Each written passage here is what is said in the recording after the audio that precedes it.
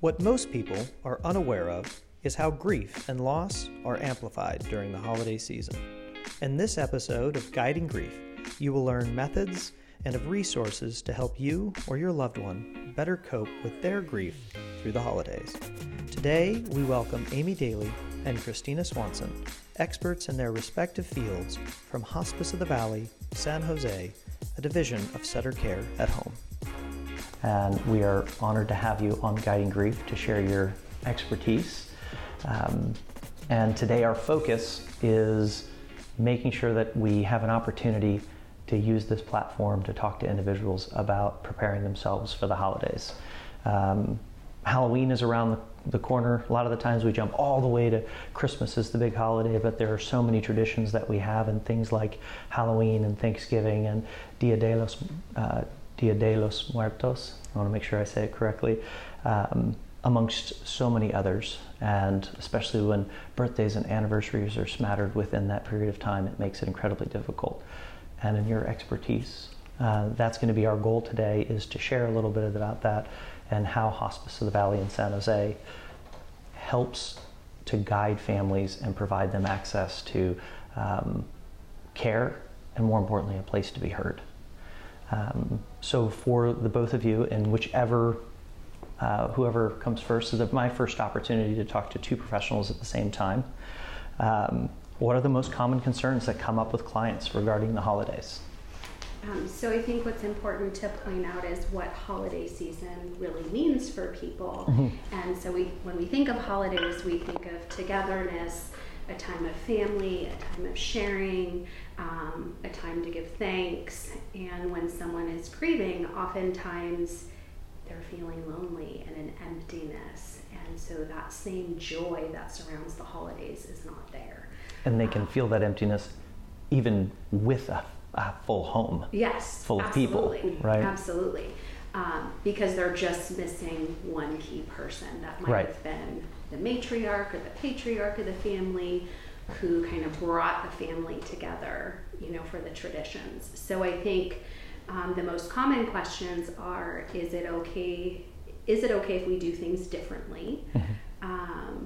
Do we keep traditions? How do we manage, expectations of others? They think we should be doing something, and I'm not feeling like I can. And what do we do if there are young children in the home?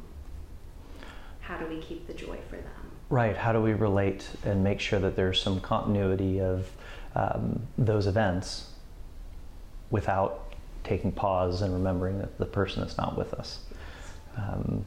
What is important to you in your encounters, Amy, as it relates to it?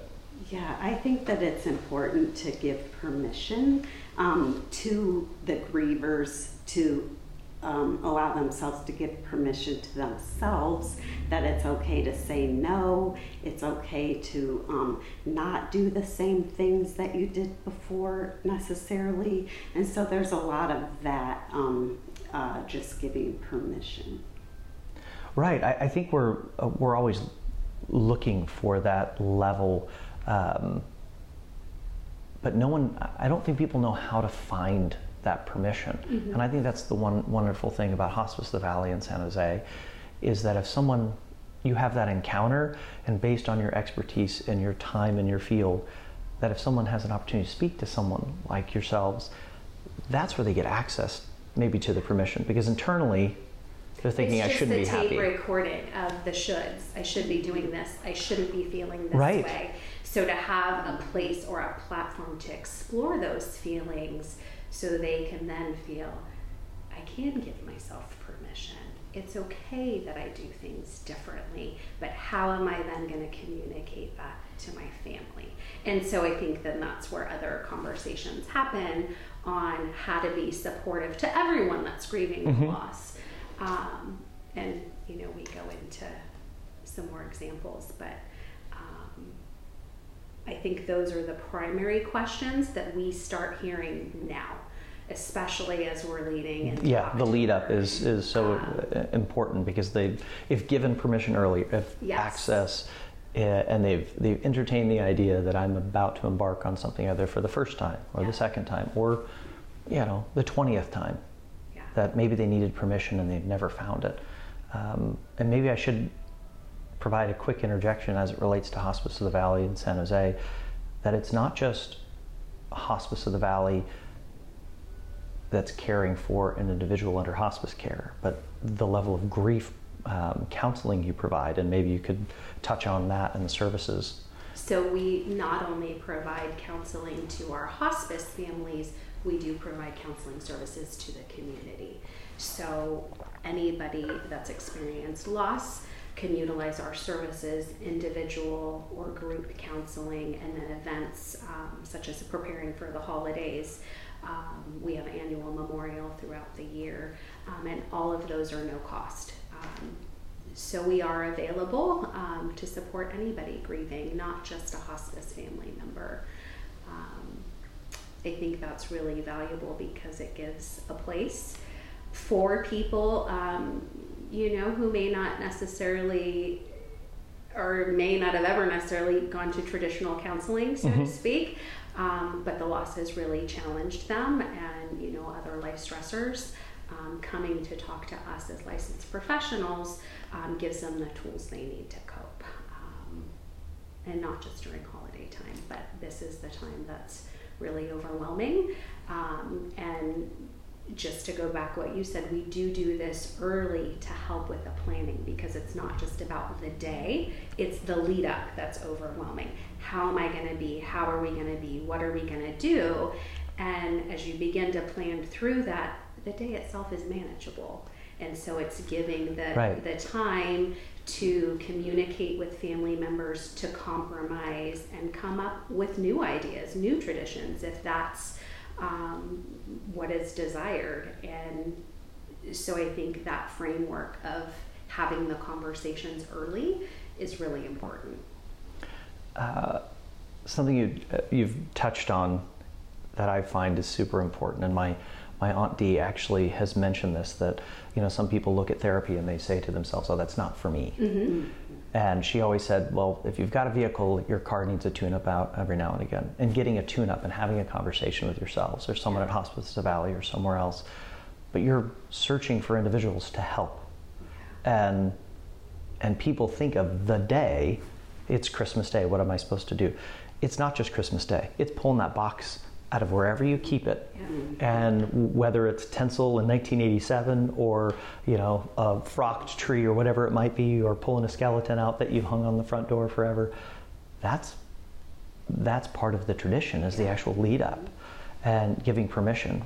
One of the things that I think is incredible that you've done, and the benefit of an 8.5 by 11 piece of paper, which I wish I would have had when I was in the early stages of grief, and I'm going to grab it because I just want to make sure that individuals know that this is something that you've curated.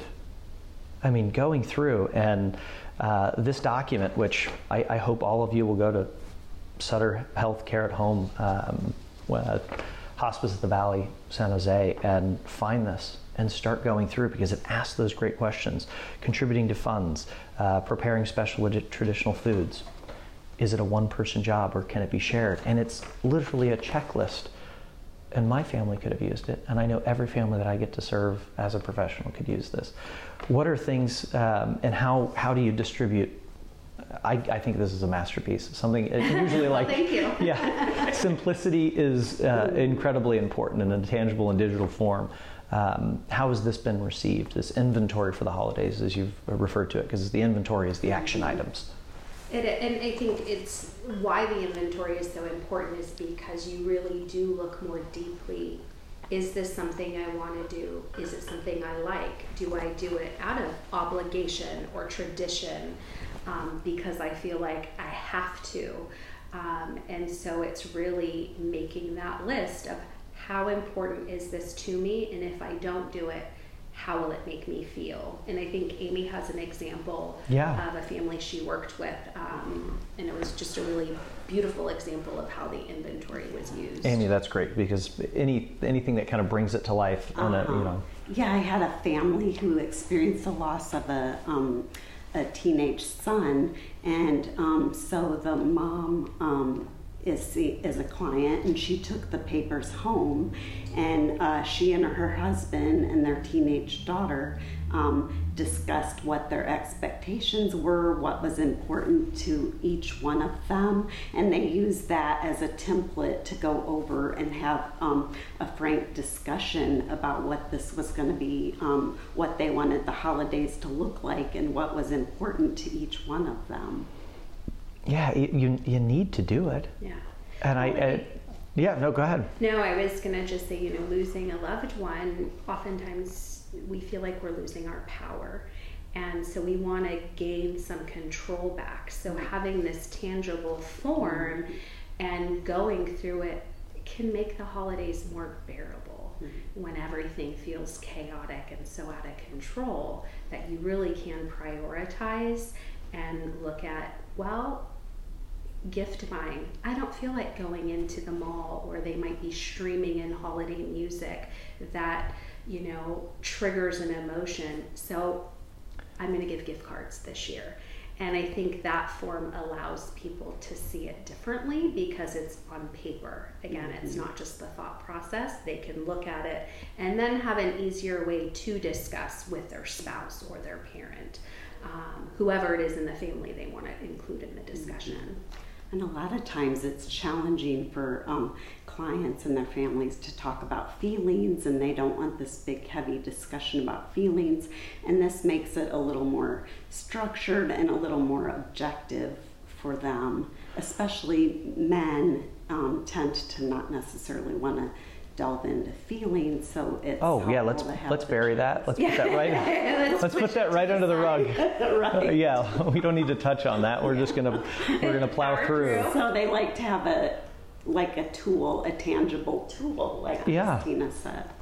Yeah, I one of the ones that stands out to me on the list is holiday parties. But then you mentioned, all of the things that come into it. Because if you're going for shopping, maybe stuffing things isn't it, or maybe stuffing things and buying gifts is fun, but maybe you walk into that place and you hear that song, right? And you're like, because it's going to capture you. And I think if you've gone to Costco at any point in time lately, it's there. It's there.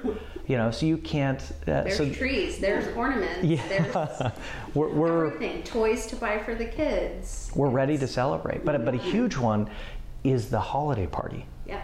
And and it's not just the Christmas or the Hanukkah, the Kwanzaa event. It's the other things that lead up to, like, hey, we're going to go to something for work, and all the kids are going to be together, and they're going to be dressed in costumes for Halloween.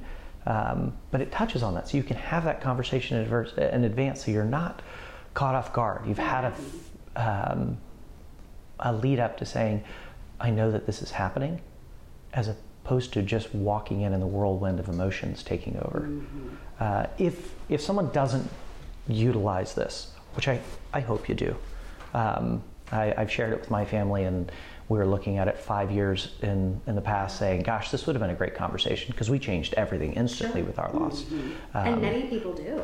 And not with a thought process. We just didn't want to do, so we didn't. And then we just disrupted everything, and then none of us knew how to feel. But so in my particular case, or the majority, which is not looking through this thoughtful inventory of items and holidays, how would you help and coach somebody that finds themselves in the midst of that? I think it's, if they don't want the paper tool, we do it verbally. We ask the specific questions and have them prioritize with us. Because some people don't feel comfortable, they don't need the visual, they want to talk through it. So I think, for my clients, it's just really asking them the questions. What do you feel is important? Are the holiday cards important? Are the holiday parties important? The hardest thing about the holiday parties is walking in alone for someone who's lost a spouse. I don't know how I'm going to feel walking in, seeing all these couples, and now I'm single. And so what I always suggest is it's okay to say maybe. You don't have to have the yes answer all the time. You may decide that day, you know what, I have the energy, today's a good day, I think I can go. So again, I think that's part of the permission giving too, that we can put aside all those perfectionist tendencies that we have right. Around holidays or any time for that matter, and just be how you need to be in the moment, because part of it is feeling the emotions too. The grief doesn't go away. Right. It's always with us. And so if we tried to say, this is holiday season upon us, grief's going over here in a box, it doesn't work that way. No, it's going to find its way. It's incredibly heightened. In. Yeah. And again, all those triggers are everywhere. Stores, songs on the radio, walking into a doctor's office. You may have a doctor's appointment, dental appointment, and they're playing holiday songs. Just like I said, that trigger where you didn't expect it. So I think it's just knowing it's okay to say maybe or even no. And then to piggyback on that, it's helpful if people do decide to attend that holiday party, that they drive over alone, and that way they can leave if they get there and are overcome, that they have kind of an escape plan. Right, they're not beholden to somebody else that was planning on going and staying and closing out the bar or the event, and they're thinking, oh my gosh, I'm stuck here. And in this day and age, we should never be stuck. We're a button on an app away from getting out of where we are, and hopefully safely. But we do have a FOMO culture, that fear of missing out, which also goes in like, hey, I'm supposed to be represented at this party with or without. And then without the inventory, you're living to somebody else's expectations of the way that maybe you used to be. And my wife shared with me recently JOMO, which I really love, which is the joy of missing out. Oh, I have not heard that. I hadn't heard it either until recently, but in our need to be seen, need to share world of what we're doing and how we're doing it, I love the idea of the joy of missing out is maybe just being at home and on that holiday or on that momentous occasion, which is an anniversary or a first, maybe lighting a candle and being, having solidarity and just being with yourself or with your intimate family. How do feel families deal with others' expectations? Because that's on the flip side, which we just touched on. Someone else's expectations of us, and then also if you could talk about how you would prepare someone that is walking into that environment, and do they talk about their loved one, and how do they prepare themselves if someone does or doesn't? Because sometimes we want someone to ask and we don't know how to bring it up. Right. Oh, go ahead.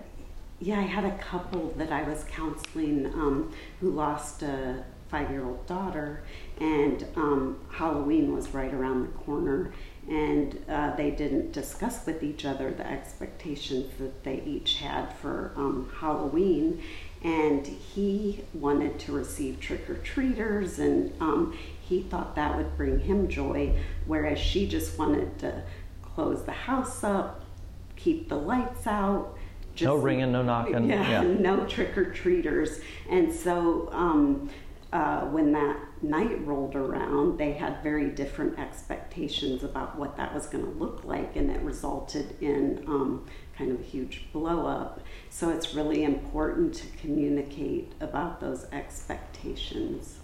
Right. And maybe if that conversation on an inventory list is had, maybe that child gets to go to somebody else's house and do that, and maybe one of the parents goes, or whatever the mix is, but you have that thought process before, so that maybe everyone can have what they need and not everybody has to live your grief, because we all do it differently. And sometimes we're thinking, well, I'm going to be sad over here and I need this world to be exactly the same, and we need to respect that everybody's doing it differently. And age has an incredibly important aspect, especially if someone's youthful, very young. They've maybe flipped that switch to, I don't really understand or identify with where mom and dad are, so I want to just continue to do, and I also don't want to feel bad about that. Right. Yeah, so it's managing all of these expectations that can be really challenging. And I think minimizing stress. People mean well. So when they're trying to be encouraging, you should do this, you should go to your work party, or you should decorate, you should answer the door for trick-or-treaters, you should cook the turkey on Thanksgiving, they're not recognizing all of the emotion behind that. So we really want to change those shoulds to wants. I'm hearing that I should do it, but do I want to do it? Right. And I think, again, no one's being ill-willed and trying to be insensitive to the loss. It's, if you do this, it's going to make you feel better. But that's not always the case. And so I think it's looking at it from that standpoint. Okay, the turkey. What would Thanksgiving be like if we didn't do the turkey? You know what? I'm okay doing Chinese takeout this year. Yeah. That's what Dad loved, so we're going to have that meal instead. And maybe next year we'll go back to cooking the turkey. And so again, I think it's looking at shoulds and having a different spin on what that means. Really helpful. I'm thinking of like it can get so into the weeds, and you can be so unprepared for it, because it could be, you know, whether it's the turkey or the green bean casserole, you still have to go to a place. And if it's Mom's recipe, you're opening something up and you're saying, now I'm going to make this, and she's not going to be there. And I've always opened these cans. It's not as good as hers. Right. So you've got this expectation. You've got the other thing, which is now I've got to do it and I don't want to. Mm-hmm. And to our original, the beginning of our conversation, which was the permission. And that's what you are actively allowing people to do. The unfortunate thing is you can't knock on the door of someone's home and say, hey, you probably need some of this great information. And that's why we get to talk here today. And hopefully this platform allows individuals to find access, to realize that they need permission, they need to have a conversation. And sometimes I think where the challenge presents to, we just commented briefly about young children in the home. And we don't want the kids to lose the joy. And, you know, whether it's them dressing up for Halloween or decorating the house for Christmas, you know, maybe making small changes so that there's still some tradition, but honoring your feelings as well. And really young children, of course, you're not going to be able to communicate that to if it's a 2-year-old in the home. They're not going to understand, you know, Mom or Dad's feelings. But if it's older children, to have those conversations, kids know what's going on. I think sometimes there's this feeling of, yeah, they don't know what's been going on. They don't know how I'm feeling. Yeah. They absolutely know and respond and can sense if there's something big that's not being talked about. So I think open communication with young children is just as important.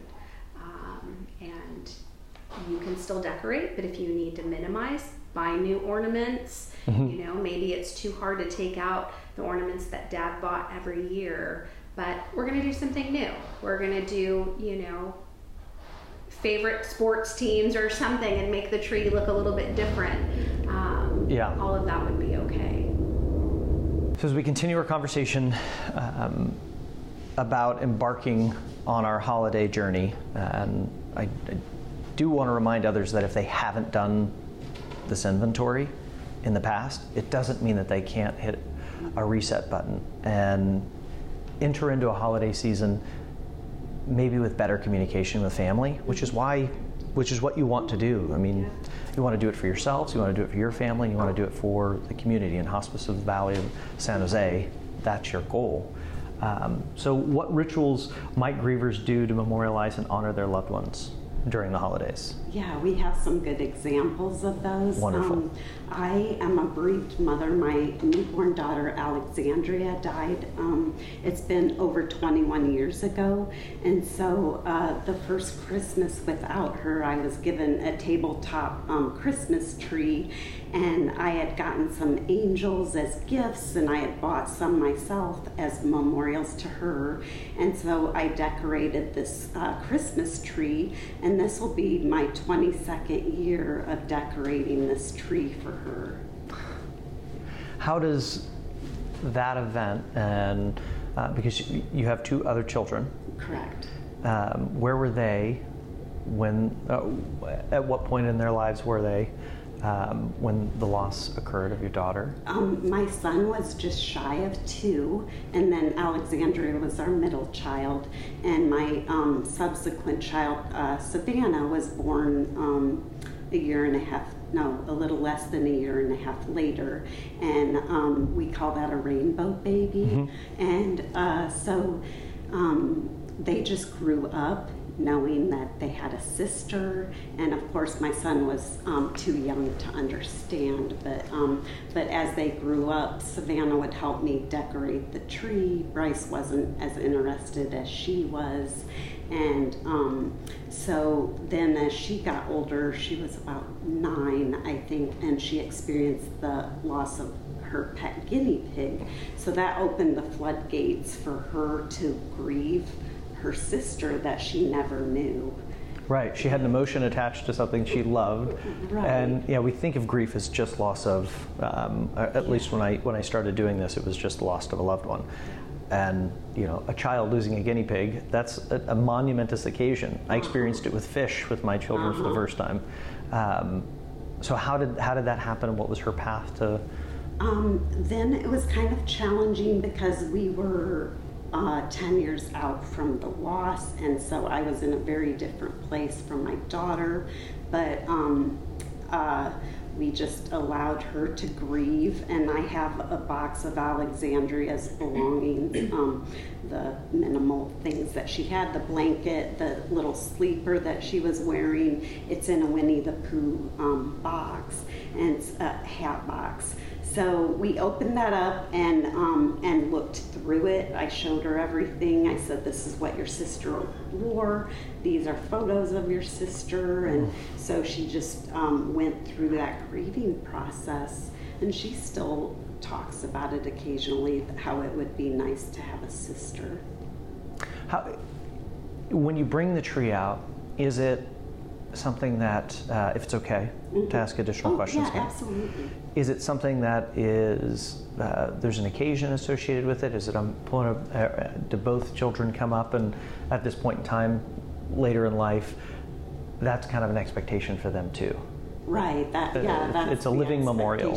That tree is there. And then the second, I believe it's the second Sunday in December. Each December is an International Children's Bereavement Day, and so people light a candle all over the world from 7 p.m. to 8 p.m. their local time. So we incorporate that with the tree. Oh, wow. We light a candle and put her photo by the candle. So they've experienced that as well throughout the years. It's in the photograph and the candle is in line with something that Pixar and Disney did recently, which I think maybe parents go and watch that movie and think that maybe this is an animated film, and hopefully, because it's usually, you go to an animated film and there's so much for adults to grab to, and there's so much for the children. But it's such an incredible story from the Mexican culture and saying, hey, your memory is kept alive by virtue of not just a photograph, but us telling stories. And if Alexandria didn't get to tell hers, you get to keep her light alive. And when does that event happen? That's new to me. And it's something. I believe it's the second Sunday night each December. Wow. And it's specific to child loss, or is it child loss? Child loss. It's beautiful. Mm-hmm. Yeah. The things that people don't know, and knowing that happens around the world in such a delicate season, that hundreds and thousands of people could be lighting candles for their loved ones at the same time. One of the things that would make you feel less alone. And I think that's one of your goals at Hospice the Valley of San Jose, is that a lot of people come in and they feel lost and alone. Yeah, and you want to guide them to the fact that you're not alone. Your grief is your grief, but it is and it is unique to all of us, but it is not unique to humans in loss. And that's something we say. So we offer this Preparing for the Holidays in a live seminar form in October. And when everyone's seated in the room, we comment on that. Walking in, you didn't know anybody, and now we're all here together. grieving various losses, but you aren't alone. Everybody in this room knows and understands how you're feeling. And again, there's no expectation of you're coming in happy and you have to do this and this and this. It's you just need to be however you need to be at this moment. Right, you create a community. Mm-hmm. I was at the book signing event that you had, which was wonderful. And there was people that had met through the community, and maybe not a pair of individuals that would have found each other any other way, and they're traveling the world together because they found through loss that they have some our support group. They met at a support group. And I think machismo, you touched on earlier, that maybe that helps to keep maybe men away from it. Would you say that there's more women that come to your support groups and bring families, or is it, what is that mix, and how do you get to those families? You know, it's varied through the years. I've been at Hospice of the Valley for 15 years, so I've facilitated many groups. This is the first time I currently facilitate senior partner loss that I have half men, half women. Oh, wow. 4 men, 4 women in the group. And that's just a nice balance because men do grieve differently than women, and it becomes a really supportive environment to offer tips and tools. I would say many of our groups are more female dominated, but we do have a lot of men come in, and sometimes it's just circumstances that preclude them from coming to group, but they come to individual sessions, time frame, another commitment on the night we have group.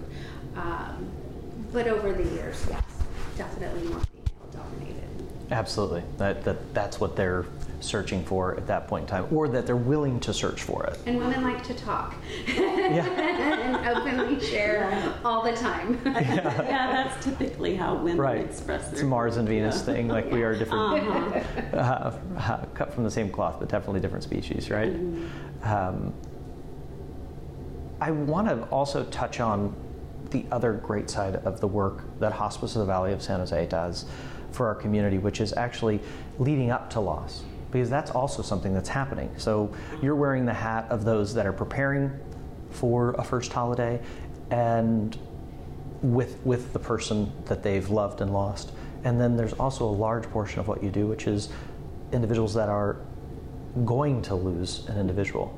And hospice and funeral homes are scary things to people.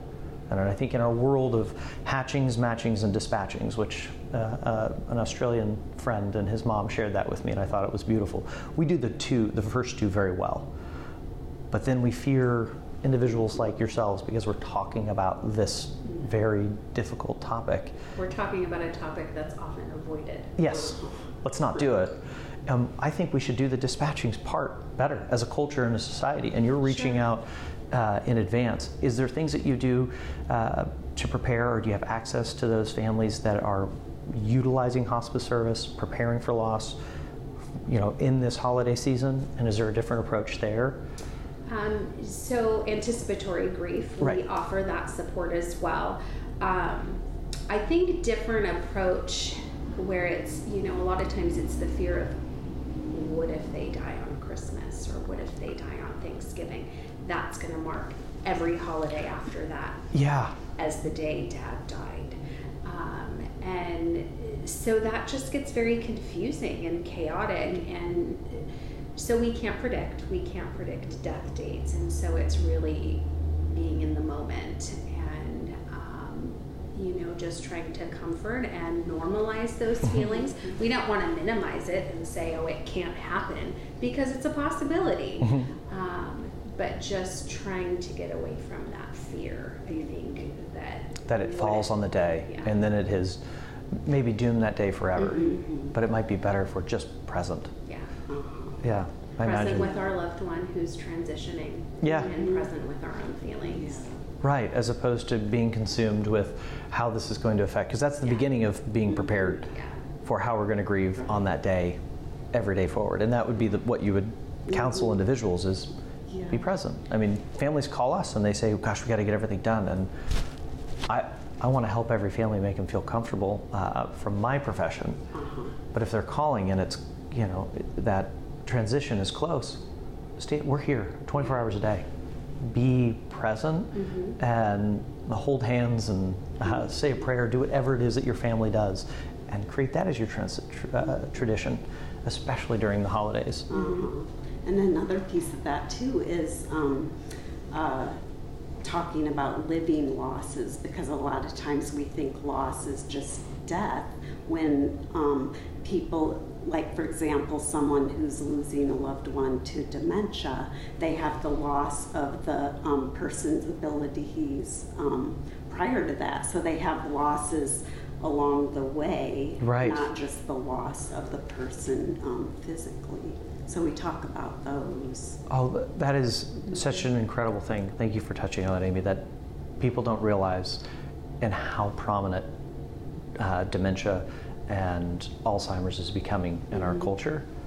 And there's stages of loss through that. And that's actually one of the most difficult things a family can experience, especially without the support of someone to have a conversation with. Is that something that you delve into at Hospice of the Valley quite a bit? Is that something that's kind of growing in importance that you found at Hospice of the Valley San Jose? I think our social workers and chaplains do a pretty good job of preparing the family members, and they do a lot of that anticipatory grief work with the families, and occasionally someone will need more than what they can provide because they're busy seeing multiple families. So sometimes they'll get sent to us, but it's more or less, wouldn't you say, a function of our chaplains and social workers. We did start this past year a caregiver support group. So for any hospice family member that's a caregiver, Amy facilitates a one time a month support group where it is that time to talk about, some of those fears and what's going on with their loved one as they're on our hospice service. So that's another kind of way family members can access if they can't regularly come in for appointments because they don't want to leave their loved one, which makes sense. I can commit to weekly appointments, but this gives an opportunity. We can provide a volunteer to go out so that the family member, could come in for the support group. I find that in our initial conversations and my connection with Hospice of the Valley of San Jose has been phenomenal, but it's really like peeling an onion, because as soon as we find something, you're like, okay, this isn't just, it's not all encompassing. It's not just grief and preparing, it's the caregiver, and you're mindful of the caregiver and making sure that we identify with that individual, or that you identify with that individual and say, hey, you're going to need support too. You're at home. It's overwhelming. Yeah, absolutely. So, I mean, that's just a huge congratulations to your organization and the great work that you're doing to make sure you're not saying, well, grief is this one thing and we're going to do it this way. Because having a group of other caregivers come together. It's definitely not cookie cutter, that's for sure. No. That's for sure. Is there anything different that you're going to do to get back to Alexandria this year? Is there, when does that tree come out? I know I'm jumping back to that, but it's just in my mind, and you've shared something so vulnerable that. Yeah, the tree comes out when we go, yearly we go out and cut down the Christmas tree. My kids are back in the Midwest, so it's just my husband and me, but we get that out with the rest of the Christmas things. And then when I'm decorating it, I am reflecting on the times I got to give my daughter a bath. And when I saw her smile, she opened her eyes. And so I'm thinking back to she was only here for a week on Earth. So I go back to those memories that I did have during that week with her. Wow. And that is another side of the grief, is that it's difficult for a husband and wife and partners to lose a child together. So there's a whole nother level of our relationship, and by the sounds of it, you have endured through that great loss and had a rainbow child, which is wonderful. I think that's a beautiful term that I've unfortunately I get to know based on my profession, but something that no mother ever wants to know. So my condolences to you for that. Thank you. So some other just rituals, one that I often share for families, because I think this is something that can be special for young children, is Christmas stockings. And so there's that question of, do we put the Christmas stocking out of mom? And so I always suggest yes, and as a way to kind of honor the legacy and the memory is have the children or any family member or friend write a favorite memory of them during the holiday season and to place it in the stocking. And then on Christmas morning or Christmas Eve, whatever day you know is most special for the family, you spend time reflecting on all those memories that were placed in the stocking. And sometimes it's things that people didn't expect that came up. You know, a friend might share a story from, you know, mom's childhood that nobody knew. And so it really just becomes then a special, intimate time for the immediate family to share those memories together and continue to have mom's stocking, you know, out by the fireplace or wherever it is. Without having it just be this symbol of grief. Yes. It's also a portal to stories and reflection, because memory is not, it just doesn't, we don't just have that recall, it's usually triggered.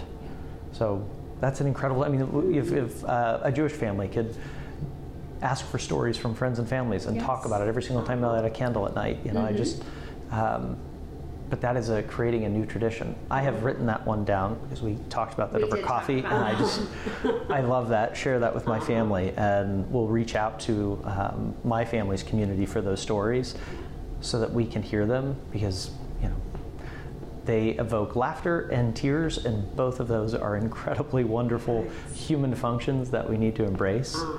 And another personal one that it could be done with adults and children. One of our colleagues, Jillian, who facilitates our children's program, we did this activity last December in facilitating a girls' workshop. They were 12-year-old girls. And you buy like a clear plastic ball ornament that they can decorate and fill, you know, feathers, those pom-poms, glitter. That's a big thing with children.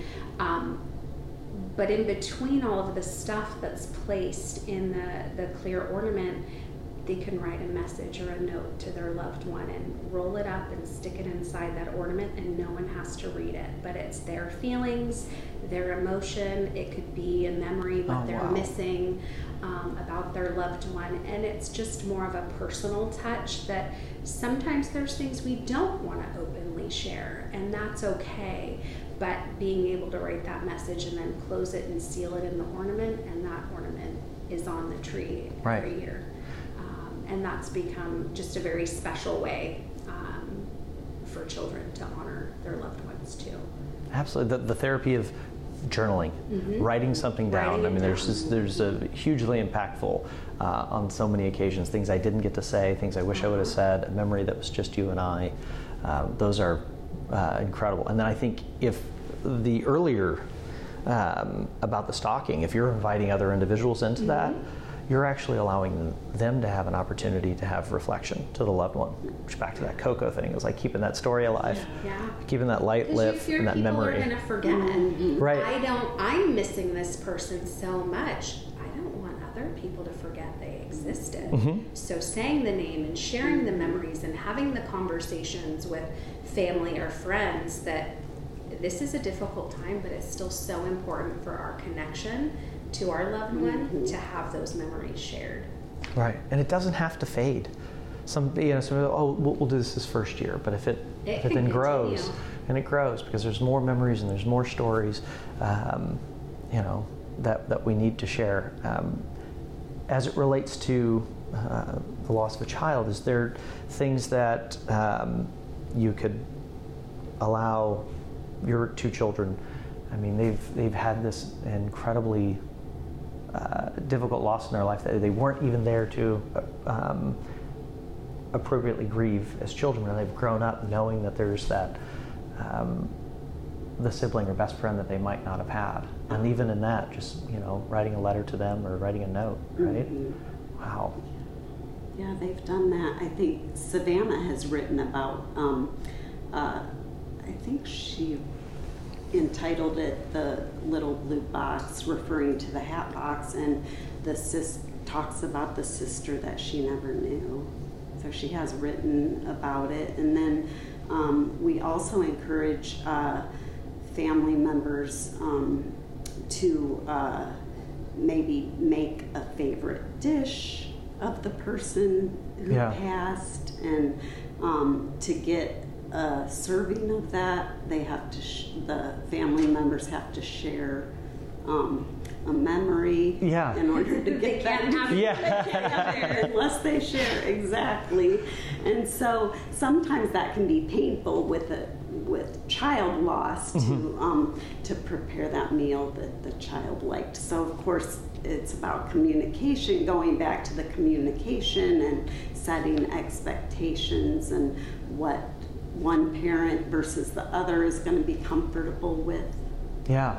But that's, again, that inventory in advance. Are we having a conversation because I want to do a thing and I think it would be beneficial to me, and as a husband, wife, partner, I want to make sure that if we endeavor to do this, that we've had a conversation and we're prepared. Because just knowing that there's going to be emotion that's evoked, and having that knowledge of, okay, as opposed to just saying, oh, do whatever you want to do, and then you show up and fall to pieces, or the other things that happen with grief, which is anger's an enormous part of it, and it's anger and guilt. Anger and guilt. Yes, we have it when we are walking the earth, and then it manifests itself in different and sometimes ugly ways through loss. Yeah.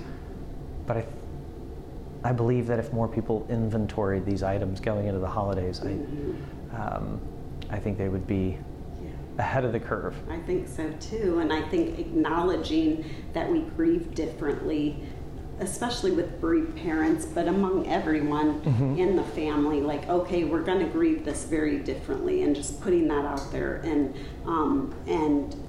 making that known, that, okay, that's just the understanding, and I'm going to honor the way that you grieve while honoring my own grief, and just have that grace that I'm going to understand that you're doing it differently. And I think it's gotten better over time, still some avoidance, but I think people are better at communicating about the loss, open to sharing feelings, because really what it's about, the reason we grieve so deeply is because of our capacity to love. If we didn't have love for somebody, we wouldn't feel awful when they die. And so I think having a different understanding of why going through the grief process, going through the journey is so important, because if we avoid it, it's going to find its way. And I think we hear that, sometimes we get those phone calls, well, it's been 2 years and now the holidays are upon us, and I'm so overwhelmed with grief. I've had this grief surge that I didn't expect because I've just been so busy and I've avoided it. And we can avoid, but the only way is going through the pain. And I think there is a better understanding of that, and people access services sooner, so that they can have an understanding that this is a normal reaction to grief. I love what you said about the love, though, because if we didn't have that capacity, I mean, how unfortunate would it be if we didn't have capacity to love? And there's a yin and yang to this, that on the other side, if we do have this ability to fill ourselves with love and memories, that we also need to go through that path. And just the skirting it never ends up helping anybody. Someone in the future says, gosh, I wish my dad would have let me cry, and I felt like I shouldn't have cried because I was supposed to be stoic. But then that, again, the permission that we spoke to. It's okay to have that emotion for anyone, regardless of gender. That is It's a biological part of our makeup. Yeah. The tear ducts we all exist. Have feelings. Yes. We all cry. Yeah. But I think that happens. They're like, well, gosh, I'm not supposed to do this because I'm seeing. And then to the point of like how our children see us do things, they see everything. Mm-hmm. You know, they can feel tension in our homes. They can feel all of these things. And if we don't give it a name or create a conversation around it, we're not teaching to our children that it's okay. About that. I have had parents say, I can't have my children see me cry. And I said, that models like valuable coping skills, that it's okay Huge. to cry. Yeah. It's part of human existence. Them seeing you cry is not going to be damaging to them. But you telling them it's not okay to cry, that's going to be more damaging to them. Yeah. So it really models healthy coping. You can just be open. I'm really missing Daddy today. That's why I'm sad. That's all you need to tell them. You don't need to go into every detail of what triggered that response. But I think, again, understanding we don't have to avoid or not share our tears with children or even adults. I mean, I think there's some situations where people want to avoid it if they're at work or something. And I think there's certain situations where it's removing yourself if that's too overwhelming. But if you're at home, let it out. Yeah. Because that's actually more healthy than holding it in. Yeah. I don't know what it was in our society forever that, like the Superman cape or the cape, has never come with tears. But, maybe modeling our superheroes and showing their vulnerability is something that we also need to share, because we watch this and we see these things in our culture. And it's like, oh, here's the big and strong, and that's what we need to. But on the other side, we have this human capacity that we should never harness. It should be unbridled to just say, okay, this is how I felt about this person. As we've talked about a family or a parent not showing their child how to grieve because they said, hey, I don't want my children to see me crying.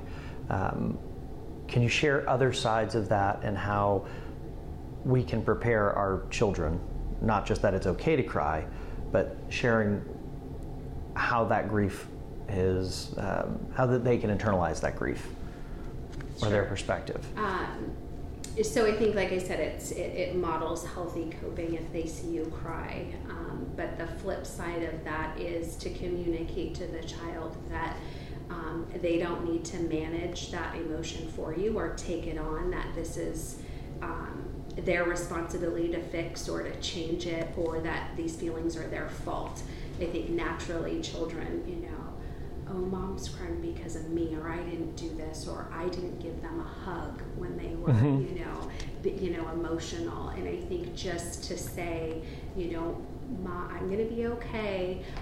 I'm sad because I'm missing Daddy, but you don't have to take care of me. I'm okay. Yes. And having that conversation that they know you're okay, and this is kind of the natural part of the healing process. But it's not something that they did, not something that they said, because I think kids can think in their mind, if I bring up Daddy, is that going to make Mommy sad?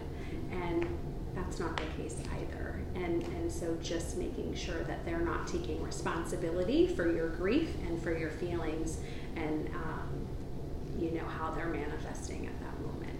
Right, they're their own little humans. They're going to internalize, and I think a child is going to go very quickly to the place where they're saying, if Mom's upset, it's my fault. Yeah. And we just, not only do we need to show them that it's okay to grieve and to have tears and to have emotion, but that also it is not their responsibility, as you've said. I think it's paramount. And for young children too, their grief looks different because they sometimes don't have the words to be able to articulate how they're feeling like adults do. So a lot of times theirs comes out in play.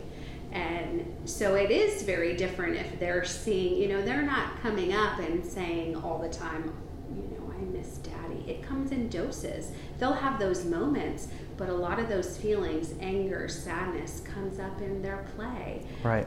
Imaginary play, running on the playground, anything like that. So again, they don't oftentimes have the words like we do as adults, so they do feel like it's something that they said or did. Because their minds are still growing. I mean, I imagine you ask individuals, how does that make you feel? And even as an adult, I'd still like a wall full of words that I could pick from. Yeah. That one, that's the way I'm feeling. This is my feeling space today. Yes. I need to identify with that word there, because even we have a hard time articulating, because we go to like the, angry, sad, all these other, but there's so many other words out there that can better capture how we feel. But even as adults, we don't have that capacity. I have quite, if I'm checking in, how was your week? What happened? I don't know. I can't tell you how I feel right now. And that's okay. Yeah. They don't have to have an answer, but it's just exactly what you're saying. Sometimes they can't put a feeling to it at that very moment. Yeah. A loss for words. Well, I am thrilled to have had both of you on the Guiding Grief podcast, talking about holidays, preparing our valley. I mean, your reach is those that are willing to seek the help and guidance through the tumultuous times that can be the holidays without someone. And it doesn't mean that if you're listening that this is your first year, and if it's not your first year, then you can't come and seek out Amy and Christina's help. Yeah.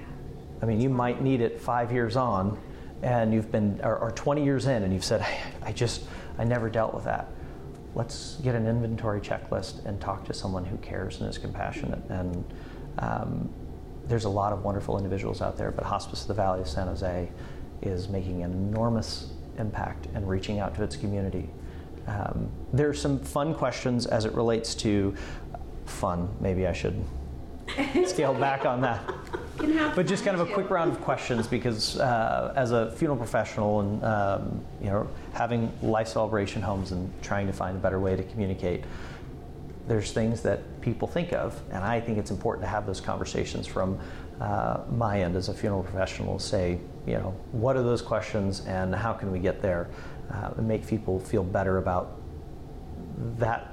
And you're individuals that deal in a difficult world, so they're brief and it's kind of quick and rapid fire. But have you thought if you would select burial or cremation, either of you? Cremation. All right. No wrong answer, by the way. Yeah. And would you have a service? No service? Service. I think it's important for the loved ones to have pause and to share stories. Yeah, to be able to reflect upon that. That's part of their process. Yeah. I'd have a celebration of life. I'd want it to be jovial and bright colors. Yes, no one's wearing black. Yeah. Yes, yeah. Toast to some champagne and sharing stories. Yeah, that you were here. Yeah. And you did good work on this earth while you were here, and we need to. Yeah. I'm obviously on the celebration side. I think that life needs to be celebrated, whether it was taken from us too soon or whether someone lived an incredibly long life and they get the blue ribbon at 90 plus years old because you made it. That we need to take pause, whether it's 5 people or 500 people. We need to have maybe an intimate setting where that toast happens, or whatever that family's tradition might be. If anyone could preside over your service, living or dead, who would that individual be? Oh my goodness. We've had the likes of Bob Marley. Another one was Christopher Walken. One was Dad. Pink. Pink? Mm-hmm. I love Pink, right? Yeah. Love her. Yes. Good energy. Yes, absolutely. Strong female. She is an advocate, right? Yeah. She's an empowered woman. It's wonderful. Yeah, I hadn't thought of that. That's I don't okay. know that I have an answer. We can put it in the notes after. If you think of it and you're like, this is the individual, we'll put it in the notes. Who would it be? And then this is something that is near and dear to me, and I think sometimes we don't identify with how important music is.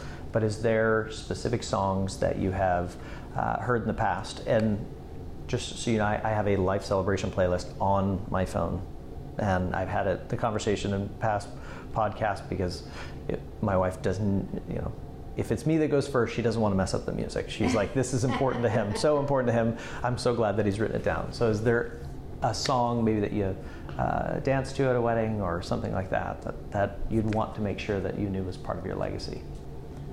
I really do like Somewhere Over the Rainbow. Yeah? Yeah. And I like Tears in Heaven, Eric Clapton. That's terrific songs. Yeah. I think it's great because whenever you hear those, there's always emotion that's associated with them. So mine's going to be a little bit different. I like it. In line with Pink.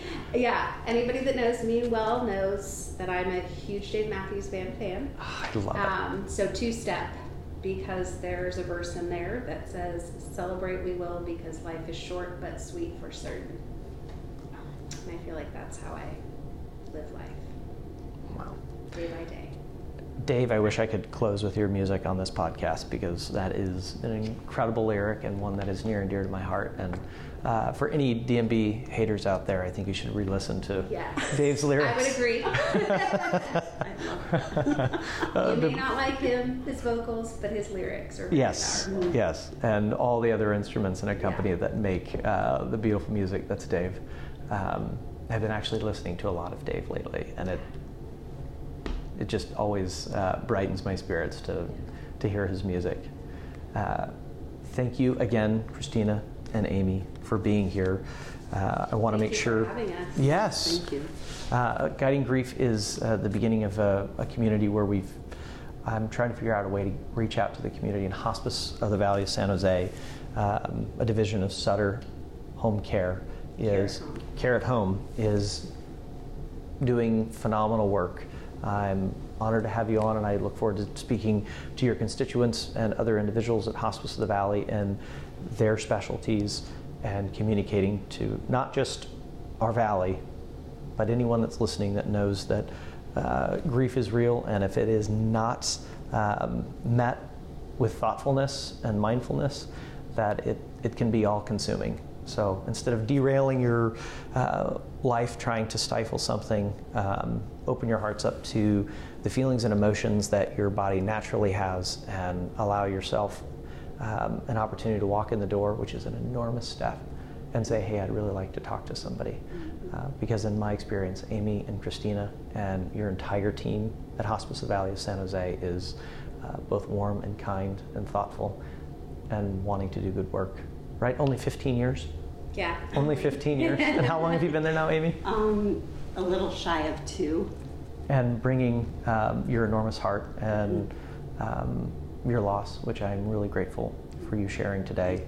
And I hope those that have had that experience can take your strength and know that they can create new and beautiful things that they get to do every year for individuals they've lost. Thank you for listening to the Guiding Grief podcast. Sometimes we never know who around us is quietly suffering from grief. Please share the Guiding Grief podcast with your community to increase awareness and to support those in need. We hope you heard a small message today to provide you peace and solace on your grief journey. I would like to thank our sponsors, Darling Fisher Life Celebration Centers and Los Gatos Memorial Park. Remember to practice kindness. You deserve it, and our world needs it.